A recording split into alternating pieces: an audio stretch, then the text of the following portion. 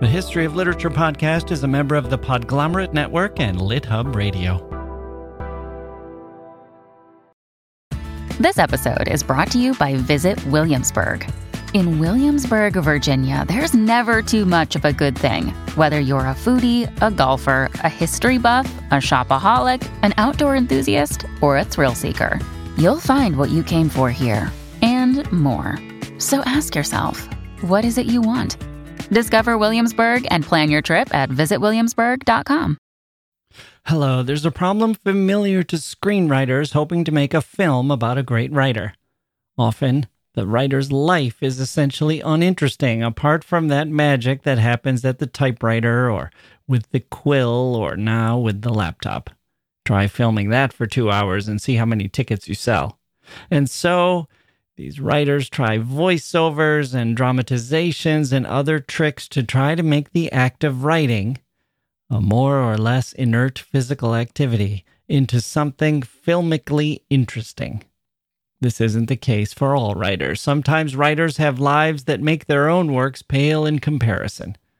Our figure today, W. Somerset Maugham, known to his friends as Willie, but known to the world as Somerset, a name he hated, lies somewhere on that end of the spectrum. His life was incredible, his output prodigious, and legendarily, record-breakingly successful.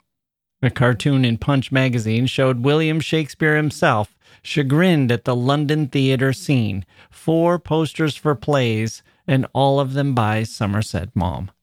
No one had done that before, not even Oscar Wilde. Maugham wrote more than 30 staged plays and 19 novels, on top of countless short stories and sketches that turned into dozens of films and hundreds of radio plays. He dominated the 20th century in a way that few others can match. And now, in the 21st century, almost nothing remains. 4 novels are cited, only one of them more or less universally acknowledged as great. He was not a pioneer in literature.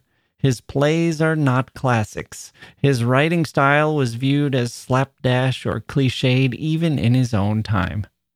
There are short stories there to be mined, but they await their appointment to the canon. There aren't a handful that are firmly in the world of anthologies and syllabi. And yet, the life that he had. Oscar Wilde as a predecessor in more ways than one, both as a literary figure who had himself dominated the theatrical world a few decades before Maugham, but also as the example how a gay man, even a highly successful one, can be leveled by the laws designed to punish homosexuality. Wilde was imprisoned. Maugham, himself gay, took note. But it came at a cost. Maugham tried unsuccessfully to be not gay. Later in life, he said, quote, "I tried to persuade myself that I was 3/4 normal and that only 1/4 of me was queer, whereas really it was the other way around." End quote. In following his life, one sees a handful of constants, writing being one of the biggest, floating like an island on an ocean of turmoil. Everything else was in flux. Maugham was like a piece of dandelion fluff, being blown by breezes this way and that, landing in one place only to be picked up and carried to the next. After a while, you wonder if the fluff has any say at all in where it's going and why, if there's some pattern to it, some design, or if it's merely being pushed around by forces it doesn't fully control. We'll look at the amazing life of Somerset Maugham, and then we'll talk to an author, Tan Twan Eng, shortlisted for the Booker Prize, who saw in Maugham a fascinating portrait. Not the writer sitting in his chair doing nothing but putting words on a page, although God knows Maugham did plenty of that, but someone who had a life worthy of a novel by Ian Fleming, only deeper than that. Somerset Maugham and Tan Twan Eng, today on The History of Literature. Okay, hello everyone. Welcome to the podcast. We'll give Emily Dickinson the day off and go right to Somerset Maugham and finish up his life. I told you that there were 4 novels people read today, and only one of them has a kind of here's his best approval, and that's of human bondage. Everything else is kind of up for grabs. And yet, as with any prolific writer, there are treasures to be mined. I've been reading some short stories by D.H. Lawrence, and some of the less famous ones are the most fascinating. Same is true for Balzac. The novels are the novels. They stand on the shelves like soldiers in formation. But man, some of the short stories show Balzac in a new light.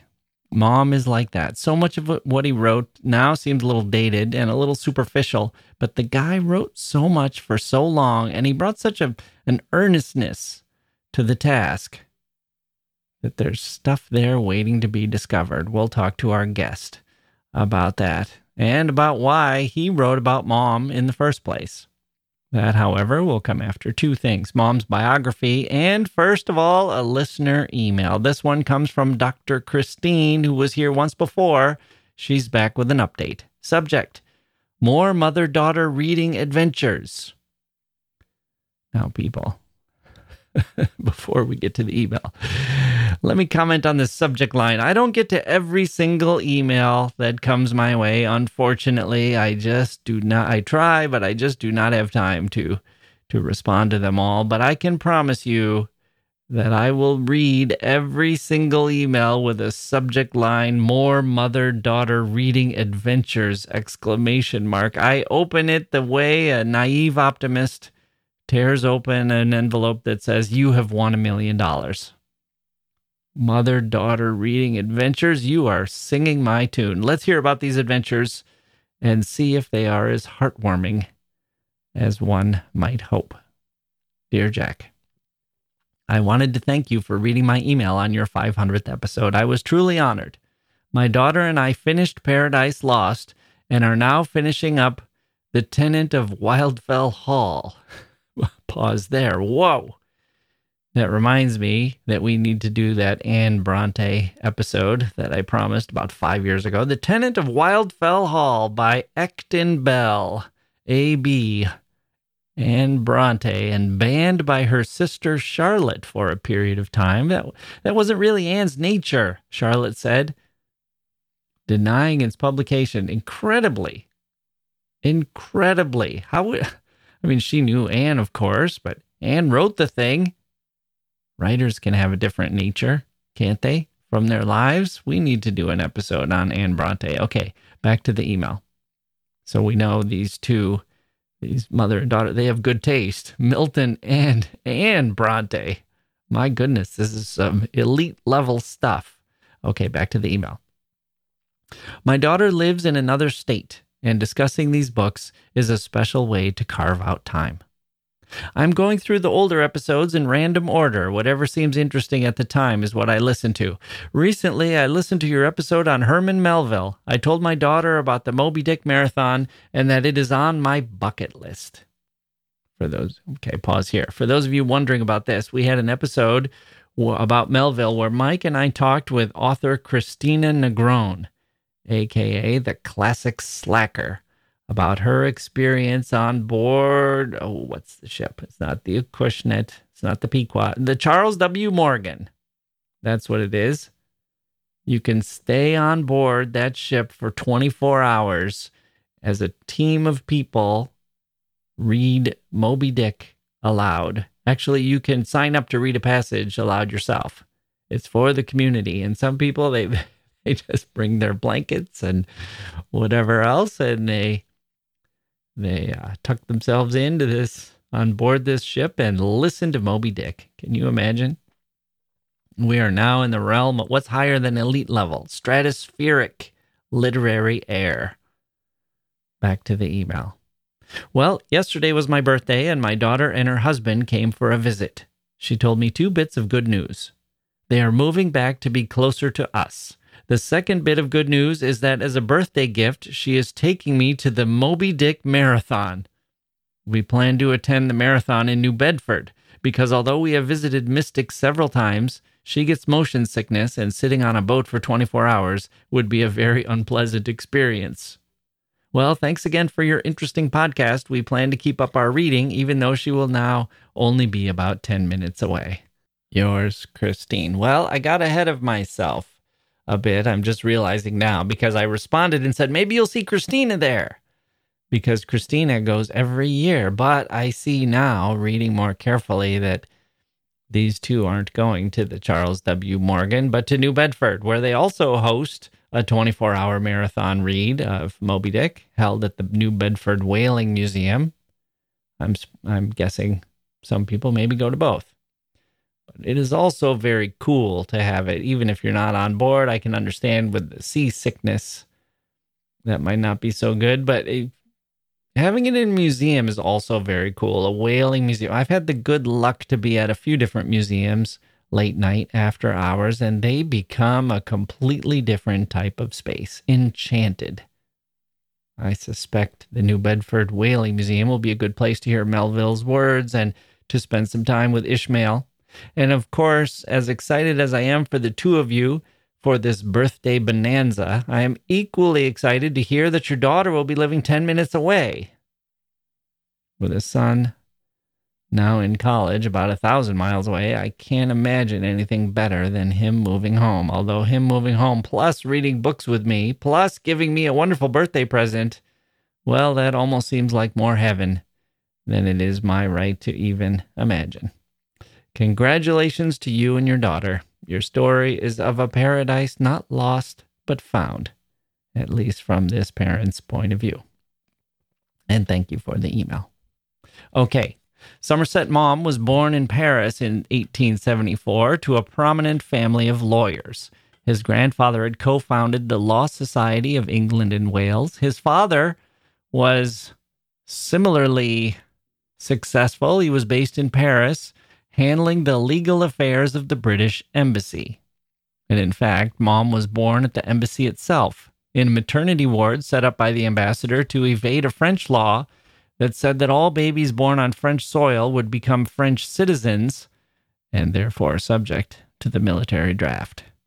Maugham was born, therefore, on sovereign English territory there in the embassy, and he was an Englishman, though that kind of yes, but status was very typical for Maugham's life, as we shall see. Rich, yes, but. Successful, yes, but. A figure of empire, yes, but. Conventional, yes, but. An Englishman, yes, but. And a writer who dug deep into his personal life, yes, but. When Maugham was 8, his mother died of tuberculosis. That was a wound that never healed. He kept a picture of her at his bedside for the rest of his life. His father died a couple of years later. Maugham, then, now an orphan, was sent to live with his uncle in England, and he was sent to English schools. Those schools were rougher and more restrictive than what he was used to in Paris. He found them to be provincial and narrow-minded. He didn't fit in well with the other boys, and he grew increasingly shy and developed a stammer that stayed with him the rest of his life. 2 of his older brothers were successful. They were lawyers in the family business, but Maugham wasn't progressing according to plan. He wasn't interested in sports, and he was becoming aware that he was gay, which made him secretive, furtive. He had a lot to hide. His English wasn't great yet. By 6, other kids teased him about it. By 16, he left this world in England, where he felt like an outsider, to study in Germany, which he took to better. That's the right way to say it. He found more of a home there. He had a sexual affair with an Englishman 10 years older than him, but he also studied philosophy and literature, authors like Schopenhauer and Spinoza. His stammer blocked him from a career in the law, and his lack of faith blocked him from a career in the church. Not sure what to do, he tried working as an accountant for a month and hated it, so he quit, and finally he turned to medicine. Secretly, this whole time he wanted to be a writer. And then, although he was trained as a physician, he quit as soon as his literary success enabled him to. But the training stayed with him. You can see it in many of his books and stories. He's about 23 at this point. He published a novel about his experiences as a doctor. He wrote more novels and started writing plays, and by his early 30s, he had become something of a sensation. He's traveling all over now, to Spain, and then when the war broke out, World War I, as an ambulance driver in France. He was also visiting young male prostitutes, but mindful of Wilde's example, he proposed marriage unsuccessfully to a woman, though later he got married to a different woman named Siri Welcome. The two had a child together, but it wasn't a happy or successful marriage. Maugham was writing plays as well as novels now. In the weeks before the war, he completed his novel Of Human Bondage, which is mostly autobiographical and tells a story about a man afflicted throughout childhood, including with a club foot, which most commentators view as a stand-in for Maugham's stammer and or sexual orientation. Of Human Bondage received mixed reviews, but it did have its champions. American novelist Theodore Dreiser said it was a work of genius, comparable to a Beethoven symphony. Maugham's fortunes were made, but his life as a traveler was just beginning. He moved to Switzerland, where he worked as an agent for the British Secret Service. His cover was in place. It was as a writer looking for material.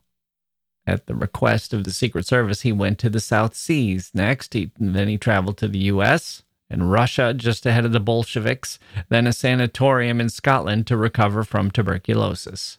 He wrote a novel called The Moon and Sixpence, about a stockbroker who abandons his wife and children in favor of a life in Tahiti as a painter.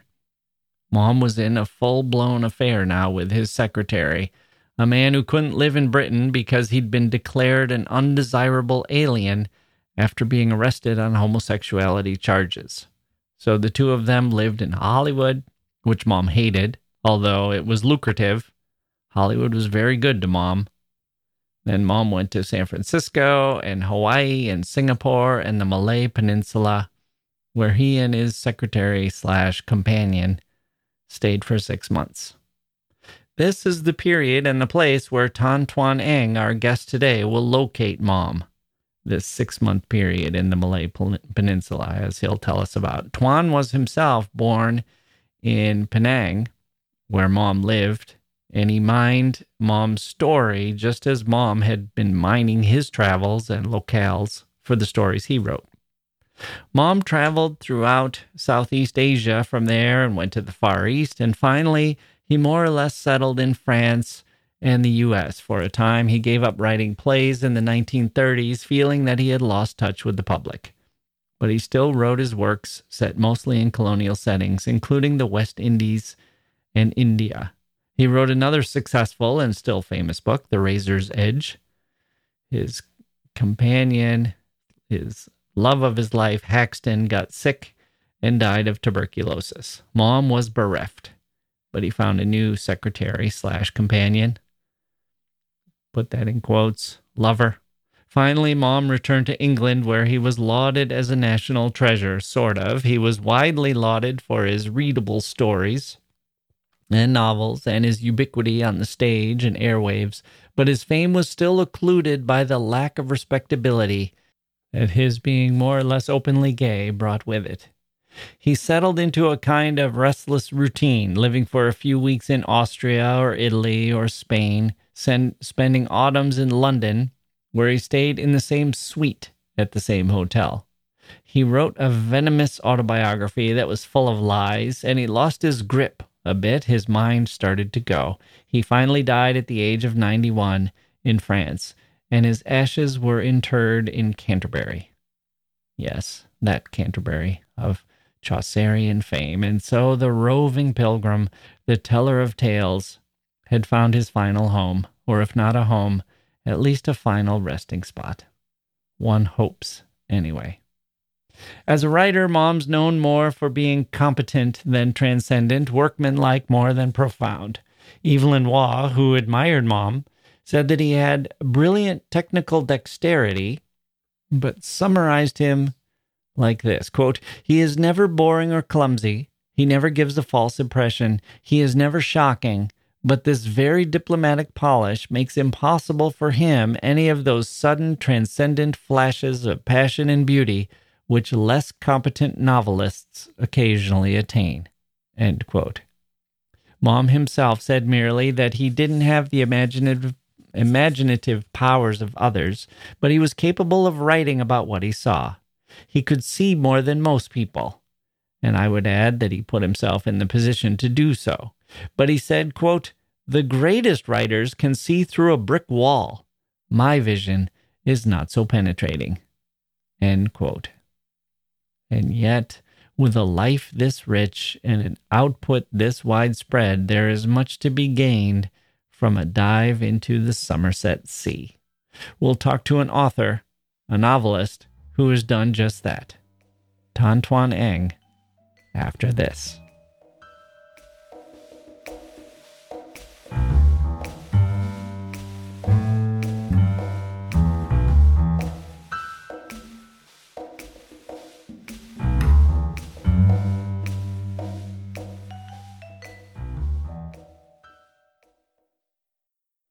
Hey grown-ups, the Cat in the Hat Cast is a new podcast from Wondery, perfect for the whole family.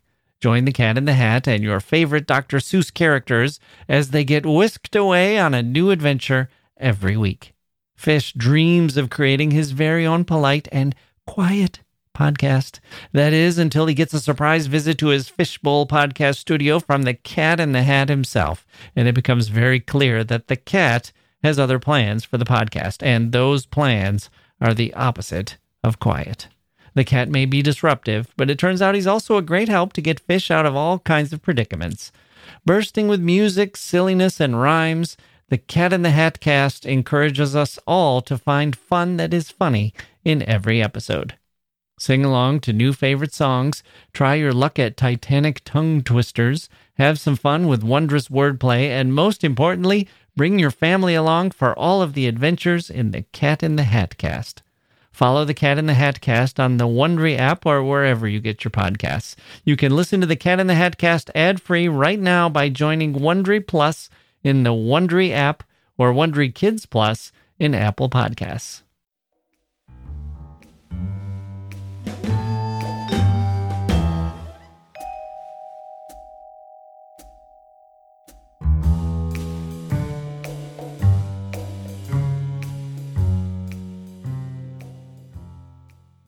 Okay, joining me now is Tan Twan Eng, who was born in Penang, studied law at the University of London, and worked as an attorney for a law firm in Kuala Lumpur. His previous works, The Gift of Rain and The Garden of Evening Mists, turned him into an award-winning and best-selling author. He's here today to discuss his new novel, The House of Doors. Tan Twan Eng, welcome to the History of Literature. Hello, Jack. It's nice to be on your show. Thank you for having me.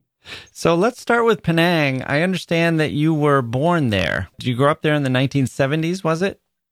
Well, I was born there in 1972, and I lived in Penang for the first 6 or 7 years of my life before I moved to Kuala Lumpur, which is the capital city of Malaysia, because my father worked in a bank, and he was transferred around the country very much, more so than a military family, he used to say. Right.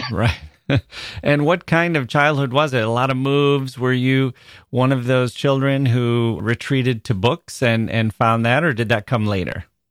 Well, that's actually very accurate, because we moved, I think, every 2 or 3 years. I found it difficult to make friends in new places, in new schools.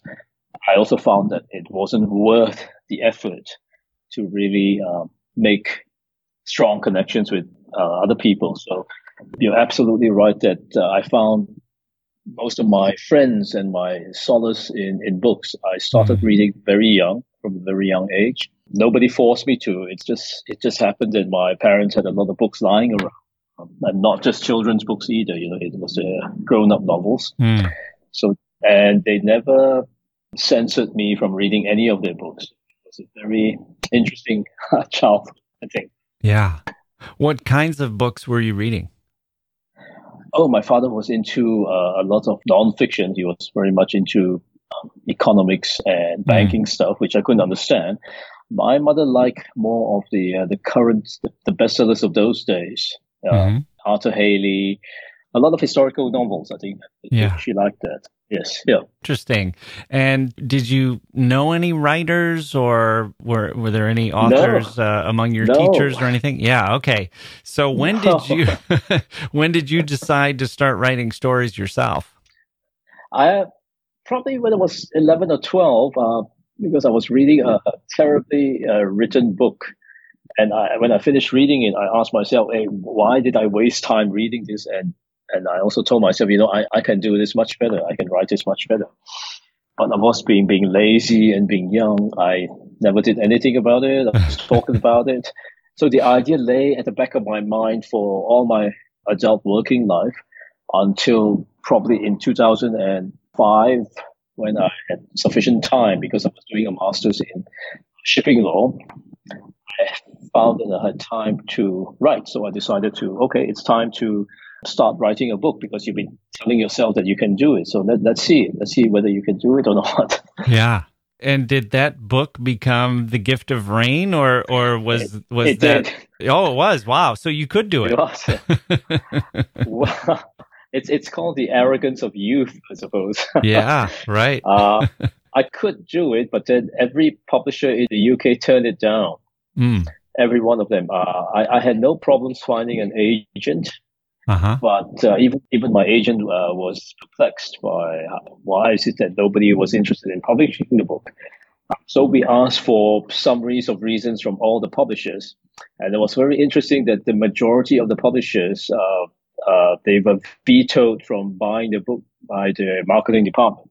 Oh. Because yes, the marketing department said we don't know how to sell this. We don't know what sort of book this is. We don't know how to categorize The Gift of Rain, so it's too difficult to sell it. So we're not interested. Right. It was quite disheartening, to see that your book got turned down because some people didn't feel that they wanted to put a bit more effort into trying to market and sell the book. It was quite disappointing. Yeah. So the category of literary fiction wasn't that. That's too that it needs to be more specific than that. They were looking for something. What were they looking for exactly? Do you think? I think they were looking for something which they could sell to readers. They could say, "Oh, this is in the tradition of, say, Ian McEwan or Kazuo Ishiguro," but which it wasn't. The Gift of Rain was very much on its own, So, and it's odd because you would think that the term literary fiction would be wide enough to encompass a book like The Gift of Rain, but to the marketing departments and the publicity people, they felt it would be just too difficult and too foreign, too strange. Mm-hmm. For, say, the readers of the UK. But everything changed when The Gift of Rain was longlisted for the Booker Prize in 2007. And suddenly my publisher, who before that had been desperately trying to get the bookshop to stock the book, he was suddenly inundated with phone calls from the bookshop saying, how do we get copies of this book? How are you going to supply it? Yeah. And at that point, I guess, are they... for the future books, then they know how to market it. They say this is by the author who was longlisted for the Booker Prize. Yes, yeah. That the longlisting was a godsend in many ways. It suddenly made the bookshops interested in stocking the books, and it made the reviewers in the newspapers more willing to review the novel, whereas before they were just completely disinterested in it. So that helped tremendously, the long listing. Your agent, it sounds like you got an agent quickly, and that was in the UK, the agent, I assume. Yes. So that probably was what led you to that market. But did you consider trying to sell the book in America, or would it have been, is there a publishing industry in Malaysia that might have picked it up, or were those not options for you? Well, it was the publishing industry in Malaysia at the time was very small, and I would say it's still not terribly big today. So, right from the beginning of when I finished writing The Gift of Rain, I just knew that to make any impact in the publishing world globally, I would have to send the manuscript to either London or New York. I tried London first, and obviously, if I could not have found a publisher in London, I would have started focusing on the United States of America. But fortunately, a very new publisher, an independent publisher based in Newcastle, of all places, and he was so new, I was probably the third or fourth title that he was interested in. He hadn't, so he wanted to buy the book and publish it. So I went with him, Myrmidon Books, and that's where my writing career really began, I suppose, from that moment on. Mm-hmm. Now, I know, obviously, we'd be rewriting history here a bit, but my guess is if you had written this book, The House of Doors, with its connection with Somerset Maugham, it might have been, the marketing departments might have had a little more appetite for it, even if that had been your first novel. I don't know. They could have it, but I could not have written this book without having written the first two, because I learned so much from writing those first two books. I learned how to improve as a writer, how not to overwrite, how to say more with less. The House of Doors is it's a different style, I would say, from the first book. It's leaner, it's more pared back. It was intentionally so, because I've changed as a person and as a writer as well from 15 years ago. So it has to be a different book. So I don't know, Jack. I don't know what the publisher would say. So let's talk about Somerset Maugham and about the source of the inspiration for the book. What led you to this story? Well, it started with Somerset Maugham's short story, The Letter, which I had read in my early teens.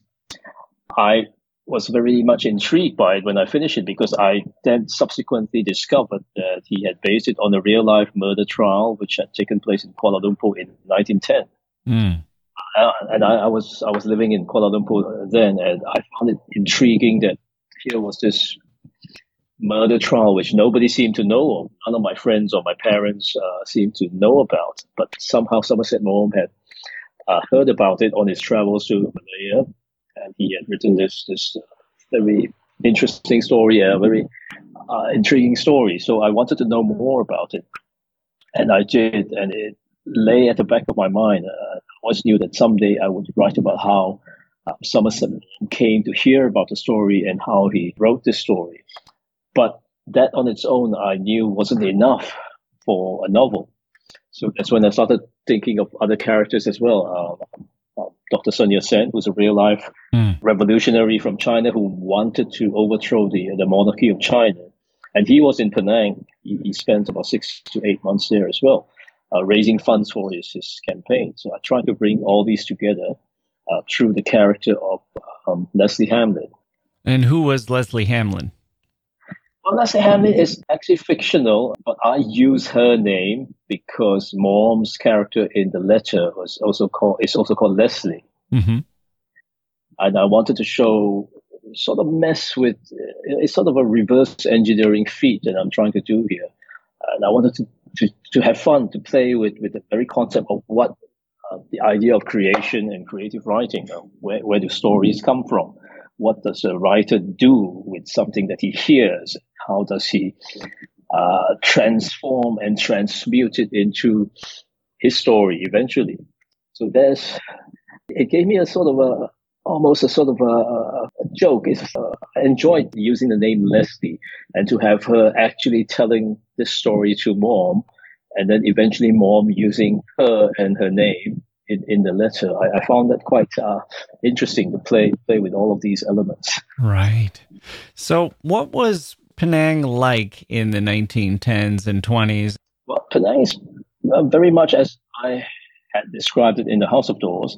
It's very much a colonial society that was obsessed with appearances, with class, with who you knew, who you had tea with, whose parties and dinners you were invited to. So it was all very much a society based on appearances and influence and class structure as well. So that I found interesting to write about because it's so restrictive and prohibitive. And I wanted Leslie to move between in this world and find a way to break through all the strictures and the taboos, which she struggles against. Yes. Then what was Somerset Maugham doing there? He was traveling around the Malay archipelago around that time. He's a fascinating figure because he was one of the earliest figures in the 20th century who probably the most widely traveled author and individual of his time. Mm-hmm. He traveled extensively, ostensibly to collect stories so he could write about them. But I think he was traveling to escape the confinements of British society to start with, because he was always an outsider. Mm-hmm. He was never accepted. And he was also traveling to get away from his wife, whom he did not like at all. He felt that he had been trapped into marrying her. And he was homosexual as well. So he was traveling with his secretary, Gerald Haxon, who was also his lover. And I think he found more liberation and freedom in places far, far away from England. He could be who he wanted to be. Mm. And yet you described Penang at that time as being kind of it almost sounds like a small town where everyone is in everyone else's business, and there's a lot of gossip, and people are held to a certain standard and so on. So yes. Is there part of him that just couldn't give that up, that he didn't want to go too far from civilization, or was he conflicted about being there, or did it really offer him a kind of liberation? I think he was conflicted there. You have to remember that to the public, Somerset Maugham, this famous author, the public thought that he was part of the establishment. Mm-hmm. But to the establishment, Somerset Maugham was always the outsider. Mm. So he was in this position where he was conflicted, yes. And I think because he was an outsider, he could alight onto any location, any town, any city, stay for a short while there, observe what was happening, and later on describe what he had seen. Because by that time he had moved on to another place, and therefore he was not around to suffer the backlash of what he had written. He basically loved to stir things up, just to see what the reaction would be. He wrote a lot about adultery and forbidden love and murder, and most people think that's all he wrote about. But to me, I feel that he was actually writing about hypocrisy. He was pointing out the hypocrisy of society, because you have to remember he himself was a victim of society's hypocrisy. So I think he always felt resentful about that, to be a prisoner of hypocrisy. So most of his stories do highlight the hypocrisy of especially the British colonial powers. He was very harsh on them. And deservedly so, I think. So it would be along the lines of someone who is ostracized morally for his lifestyle or for his, who he loves or something. And he's looking at them and saying, well, look at all the divorces you have, all the affairs you have, all of the corruption that's here. And who are you to judge me? And not only that, look at all the corruption you are perpetuating, and yet you have the temerity to act as moral exemplars to the so-called natives, the people that you are ruling. How dare you? The sheer hypocrisy of that was what grated him, I think, immensely. And he was very good. He was very good at pointing out the hypocrisy. I think he was very sharp about it in his writing.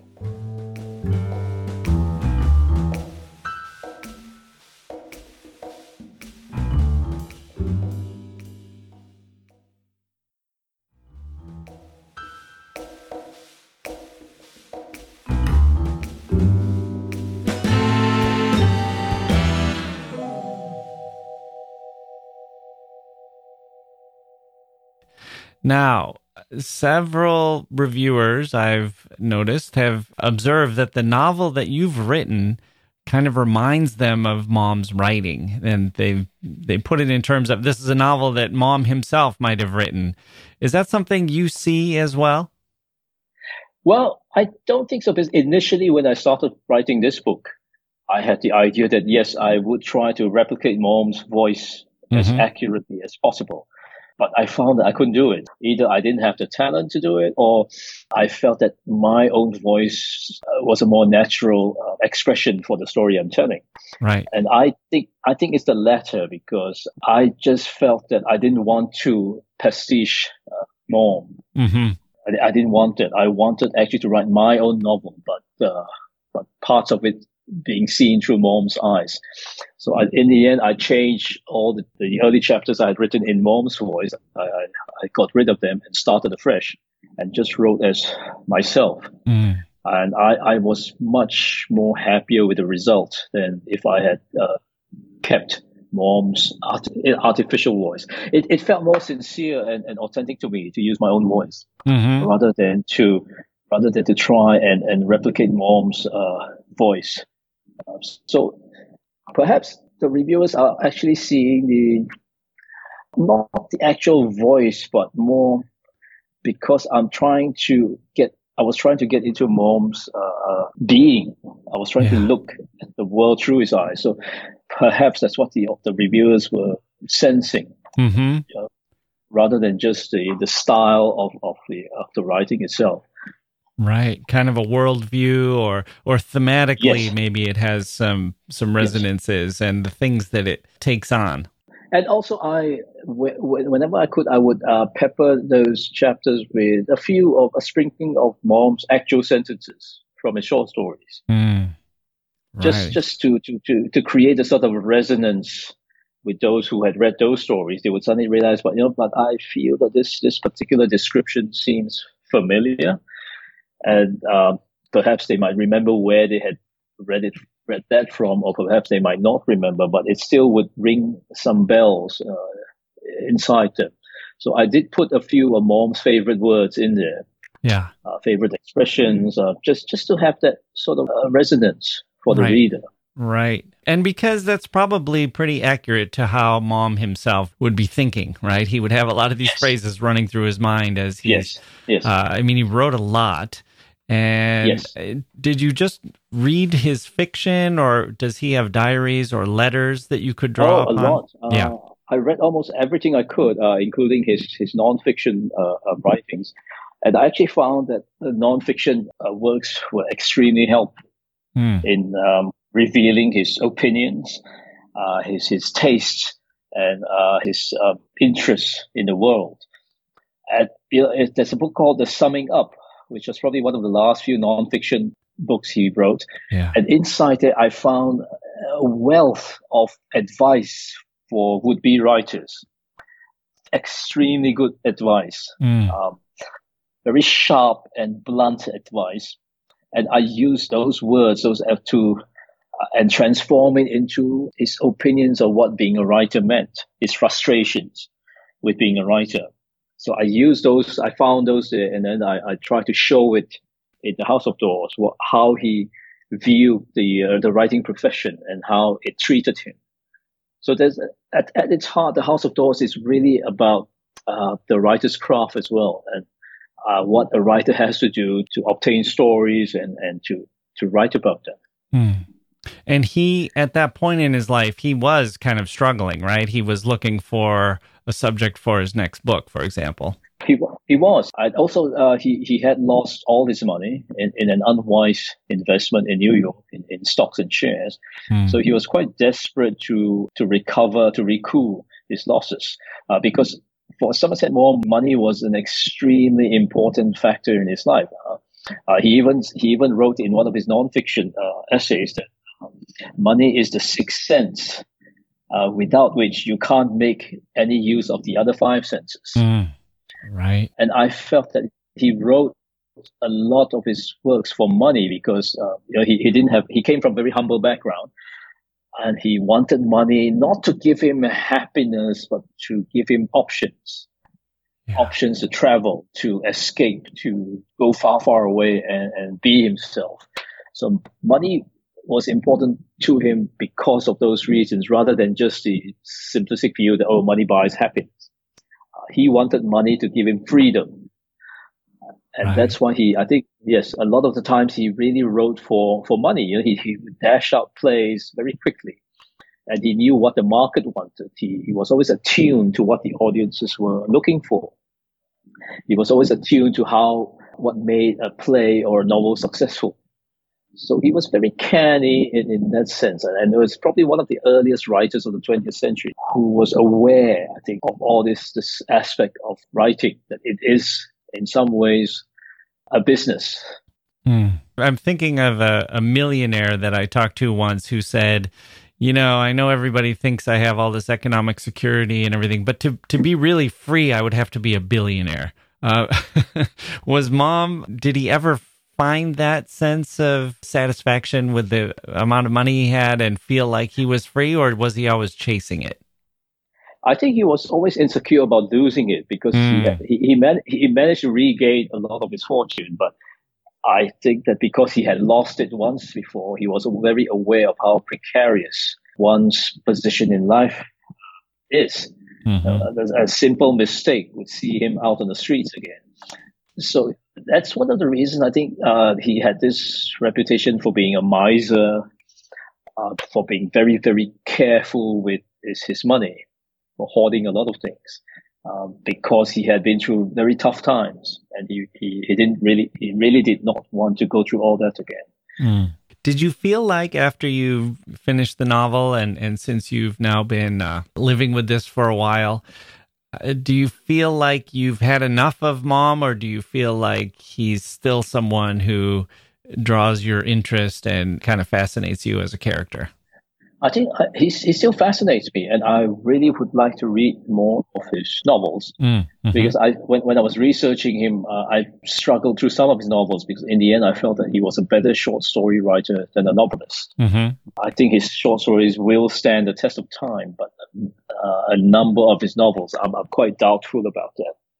So I would like to really go back to the less popular novels and just to read them and to see what made him tick, what drove him to produce those novels. There's an interesting story I want to tell you. About 3 weeks ago, I received a lovely email, and it was from Somerset Maugham's great-granddaughter, who was named Siri after Maugham's wife, her great-grandmother. And she wrote that email on behalf of her mother, Camilla, who's Maugham's granddaughter. And they were very complimentary about my portrayal of Somerset Maugham because they said that it really brought back to them what a doting grandfather he was to his grandchildren, despite the public's perception of him as a grouchy, sullen, difficult man. He was actually, behind all that, he was actually a warm and loving grandparent. It was an extremely moving and touching email to receive. And it came unexpectedly. And I also felt that in some ways, Somerset Maugham had reached out from the past to give me a thumbs up. Right. It was a wonderful email to receive, I must say. Right. So if someone is coming to your book and they want to read some Maugham, would you recommend that short story that you had based? The Letter, yes. Yeah. So it's called The Letter? The Letter, yes. Okay. So they would read that and then read The House of Doors, or read The House of Doors and then read The Letter? I really don't know. I've been told the pros and cons of both approaches. So yeah. I really can't say. My view is that whichever you read first, you should read The House of Doors at least twice. Right. Once before you've read the letter, and after you've read the letter, to go back to The House of Doors again. Because the letter and The House of Doors, I've created The House of Doors in such a way that The House of Doors is like a mirror and reflecting the letter, which I see also as a mirror. So the slightest change in the angle of how you read The House of Doors would reflect back onto the letter and change what you understood about the letter, and back and forth, vice versa, back and forth all the time. It's constantly changing your understanding of both works. Well, at least that's what I hope to achieve with House of Doors. Right. Okay, so let's do this. We'll say Yes. people should read the hardback of The House of Doors, then read the letter, then read the paperback of The House of Doors. Yes, yeah. So we just doubled your sales. Those marketing people, they had no idea what they were tapping into when they were turning you down. Well, and Somerset Maugham's estate should be giving me some of the royalties. Right. Okay, the book is called The House of Doors. Tan Twan Eng, thank you so much for joining me on the History of Literature. Thank you, Jax. Pleasure talking to you. And that is going to do it for this episode of the History of Literature. My thanks to Tan Twan Eng for joining me. Please do check out his books. You can find them at bookstores everywhere. And my thanks to Christine, the listener. Good luck on your mother-daughter literary adventures. And thanks to you, my friends, for joining me today. Please do subscribe to this podcast and consider signing up for our Patreon account at patreon.com/literature. We'll be back next time with some Black nature writing, and next week we really embrace Halloween with a trip to Tarrytown, New York. That episode might come in 2 parts. Then we have Homer, and one of the most passionate fans of literature you will ever encounter. I'm Jack Wilson. Thank you for listening, and we'll see you next time.